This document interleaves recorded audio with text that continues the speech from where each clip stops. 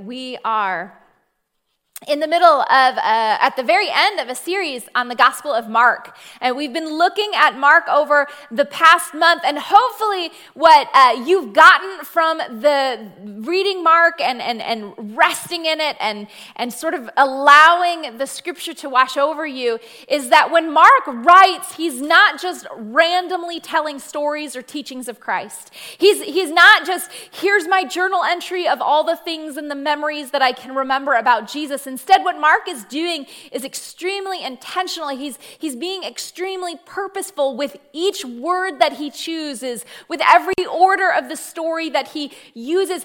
Mark is a genius storyteller.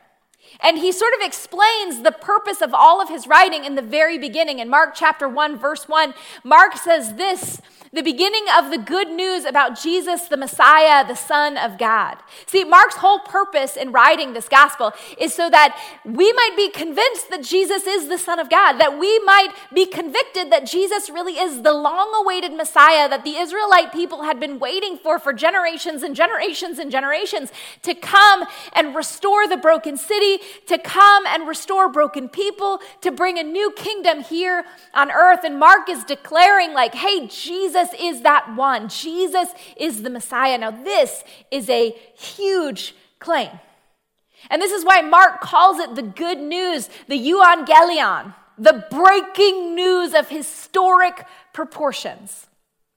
And Mark is proclaiming and demonstrating, see, look, Jesus is the Messiah. And so far, what we've seen through the book of Mark and what we've talked about in the book of Mark is that Jesus sort of presents himself as the king, as the Messiah, who's the only king who can deliver on the promise of healing the world, of fixing the brokenness that is present. And the way that he became king wasn't by birth, and it wasn't by power, and it wasn't by force, it wasn't by votes. Instead, what Jesus did was he surrendered his whole life.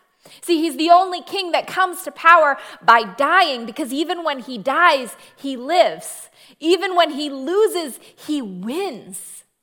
And so Mark declares him as the Messiah. And then Mark goes on to show us that Jesus is the one who can overthrow the rulers of death and sin and brokenness and establish the new rule of his kingdom of life and healing. And it begins the moment that we put our trust in Jesus. And we looked at how Mark sort of presents Jesus as the Messiah who has the uncontrollable, storm-calming power that works in us even when it seems like God's sleeping. That God is at work for those who love him even when it seems like, what are you doing, God? It seems like the storm is taking control, and Jesus is like, no, I am in control of even this.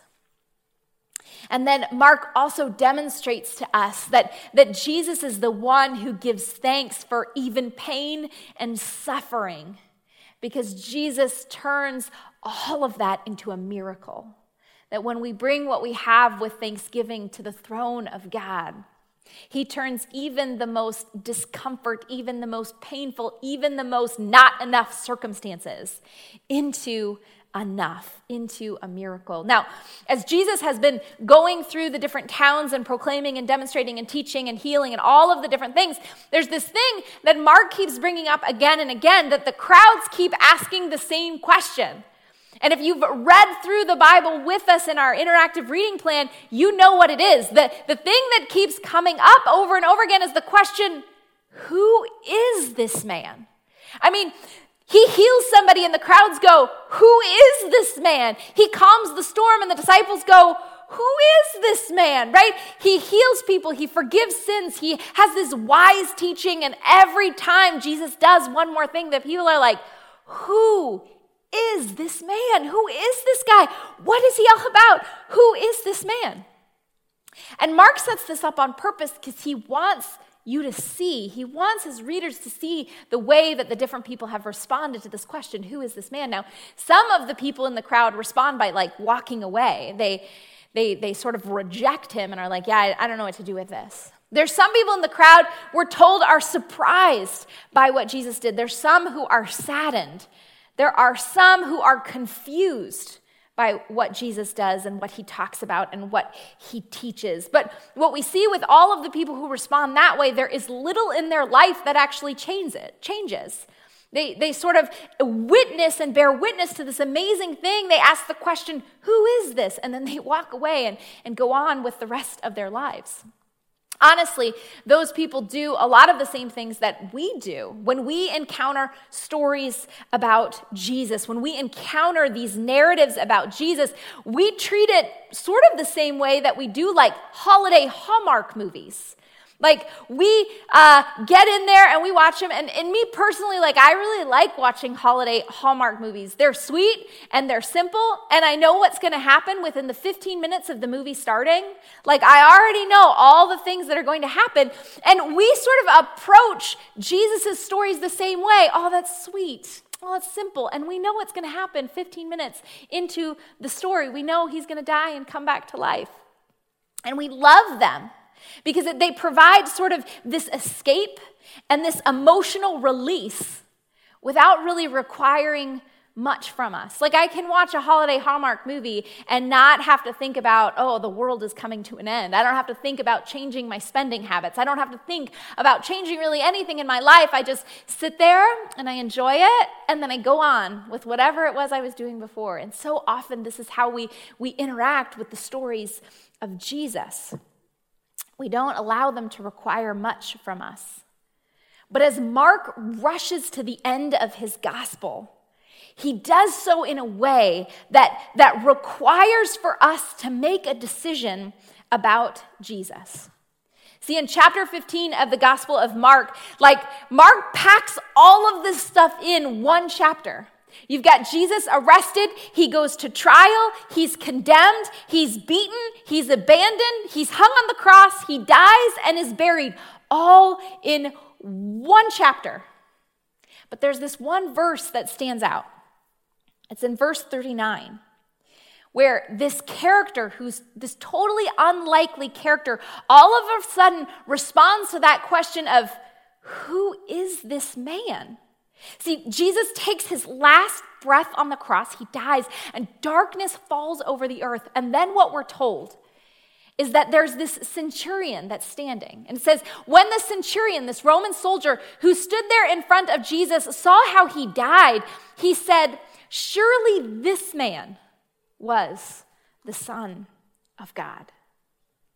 And this is this crazy thing in the middle of this epic, rushing, action-packed chapter, this one verse where all of the followers have left Jesus, they're nowhere to be found. And this Roman soldier, the enemy of Jesus, who's standing at the foot of the cross, likely because he was a part of putting Jesus on the cross, is standing there and looks up at this whole situation, and he declares, surely this guy was the Son of God. There's no other explanation for this. Surely this guy is the Son of God. And this Roman centurion is the first person after Jesus' death that declares the truth about who he is. This guy's the Messiah. This guy really was the Son of God. Now, it'd be one thing if Mark's gospel ends there, but that's not the end. Mark has just a little bit more to go. We see that Jesus is buried, and then on the third day after the Sabbath ends, these women go to the tomb. They visit the tomb and they bring these spices and all of these different things. And when they get to the tomb, they see that the tomb is empty. And what they see shocks and amazes them. They see this man in white robes who we know is an angel, but they don't know that, who speaks to them. And the angel says, "Do not be alarmed," he said. "You are looking for Jesus the Nazarene, who was crucified. He has risen. He's not here. See the place where they laid him? But go, tell his disciples and Peter. Tell them that he's risen. Tell them that he's back from the dead." And what we see is the woman's very unlikely response. We're told right after that trembling and bewildered, the women went out and fled from the tomb. They said nothing to anyone because they were afraid. the end. The end. That's the end of Mark's gospel. Like, that's it. He stops right there, and the end, this weird and this abrupt ending that doesn't really seem like an ending. We have an enemy that has declared Jesus as Christ, and we have the followers who have run away and hidden and don't say anything to anybody or even declare him the Son of God because they're scared and terrified. The end. Now, when I think about this abrupt ending, it immediately takes me back to my 10th grade year of high school. I was assigned a short story, and I got really into this short story. But like a good procrastinator, I didn't start on it until the night before it was due. And I got super into the short story. I was really excited about writing it. It was about someone who was taking a journey down a road, and all of a sudden, they encounter this strange mythical creature, and they start trying to figure out who this mythical creature was. And I loved it. It was so exciting. And I was typing away. And then I looked at the clock and it was 11:30. And I was like, oh, shoot. Like, there's no way I'm going to finish this story. Like, there's no way that that's going to happen. I'm not staying up past midnight in order to finish this assignment. English isn't that important to me. So what I did was I quickly shut the whole storyline down, and I said, and then I woke up and realized it was a dream. The end. And I remember turning it into my teacher, and my teacher gave me this feedback on this thing. She was like, great setup, good start. I don't think this is supposed to be the ending. Like, I don't think this is what was supposed to happen. And I confessed, and I told her, well, yeah, it got really late, and I didn't have time to finish it, so I figured that could, wrap it all up in a bow, and there you go. And she's like, there's no bow here. Like, you didn't finish the assignment. And I don't remember what grade on it. It didn't really matter. But I feel like this was just like Mark's story. Like, I imagine that people who read this ending to Mark's story was like, wait, did you lose the last chapter? Like, did you run out of time? Like, what happened? And in fact, in future generations, that's actually what the scribes thought. They thought that the last chapter must have been missing, or Mark must have made a mistake. And so what they tried to do was they tried to add a couple more verses. They tried to add a couple more stories about Jesus meeting with the people and appearing, and then the ascension into heaven. But if you notice in your Bibles, there's a footnote on all of those. It says, hey, listen, the earliest and the most reliable manuscripts don't have this. This isn't a part of the original story. This was added later. And so what we have to accept is that Mark was an excellent storyteller, and just like all of the other things, did this on purpose. That Mark's abrupt ending actually is so that us as the readers get to the end and say, oh, wait, like, is that it? Like, they ran away from the tomb? That's what happened? That's the end of the story after all of the teaching and all of the miracles and the gruesome death and this proclamation about resurrection? Like, that's it? They were terrified and they ran away and didn't say anything to anybody? That's the end of the story? And it's like Mark is sort of turning back to the reader and in that response saying, well, what do you think should happen? What do you think the end of the story should be? This whole thing is trying to set us up and saying that the Messiah, the Jesus claims to be the Messiah, and he died. Well, could he be? Could that be what it is? But do you think that there might be more? Do you think the claims are true? How would you respond if you were the women and you were told the Messiah is alive? Mark sort of primes this whole thing for you and I to answer this question. Is the crucified Jesus the Messiah that we've been waiting for? And if he is, what should happen? How should you and I respond? Should we run away like the women ran away, keeping silent? Or should we respond like the centurion does, recognizing that Jesus is the Son of God, recognizing Jesus as King? Now, oftentimes what we do when we ask ourselves those questions, we read about these women who run away. I think that what we have a tendency to do is to judge the women, to say like, gosh, they just didn't get it.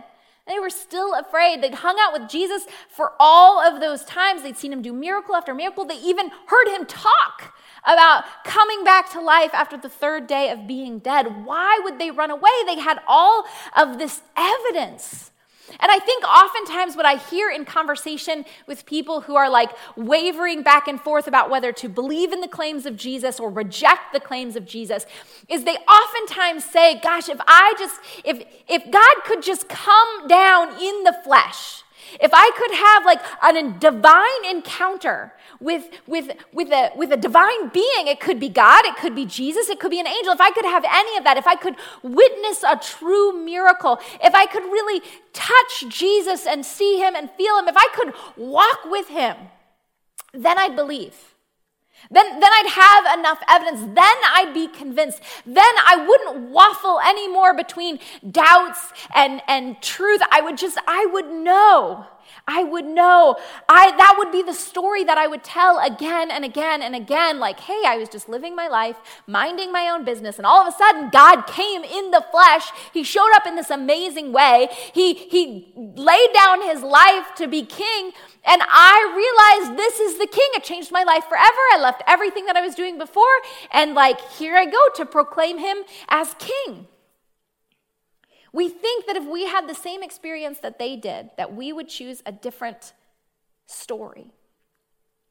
But what we have to understand from this story that we're given is that it was just as difficult for them to accept this miracle. It was just as difficult for them to accept the fact that Jesus was Messiah, even after seeing and experiencing all those things, as it is for you and I. And it brings us back to this thought that we think like, well, back then they believed in miracles. They believed in all of those things. But the truth is, it was just as hard for them.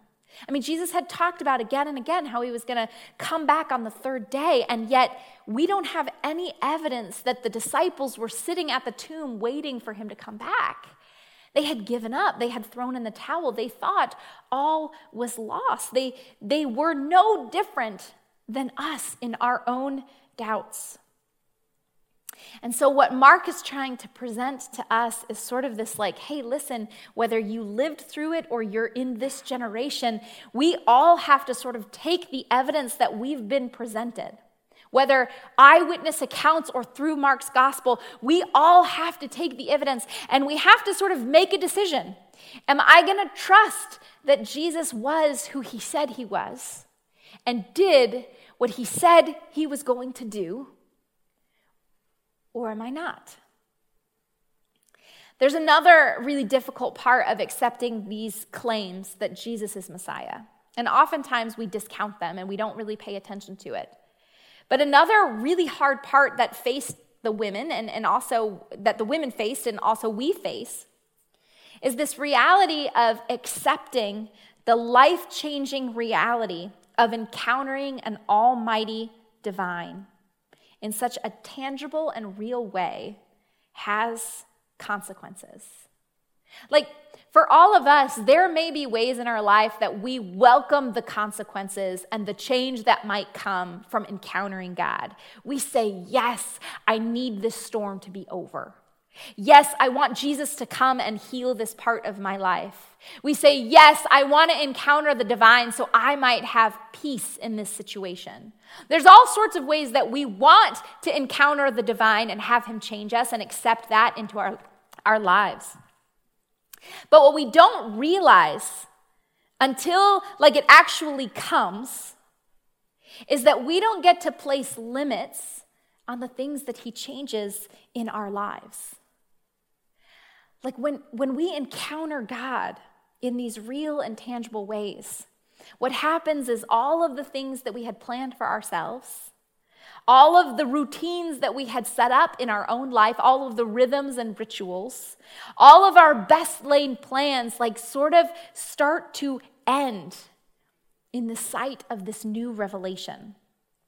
That when we accept that Jesus is Savior, when we accept this revelation that has come into our life, what also happens is that we have to surrender all of our crowns. We have to surrender all of the ways that we rule our own kingdom, and we have to let go of the ways that we've said, this is right and this is wrong. And now we have to uphold the ways he said something is right or wrong. We have to uphold his crown. We have to uphold his kingdom. See, accepting that Jesus is the Messiah, that he is the Son of God, to make him king, all comes at a cost. Jesus said this in Mark chapter 8 to his disciples. He said, whoever wants to be my disciple must deny themselves and take up their own cross and follow me. Whoever wants to save their life will lose it, but whoever loses their life for me and for the gospel will save it. See, even after you and I and the women and the disciples had received all of the teaching and all of the evidence and had heard all of the things and witnessed all of the miracles, they still faced this really difficult decision of accepting Jesus as king. And that's really hard to receive because it requires for us to give up so much. This is why Jesus compares finding the kingdom of God to a treasure that's hidden in a field, that you stumble upon it. And while the treasure is free to buy the field that surrounds it, we have to give up everything that we have, sell all of our possessions in order to acquire the possession, in order to get the treasure. It's free, but you have to give up all you have. Now, when we put in that perspective, no wonder the women are running away.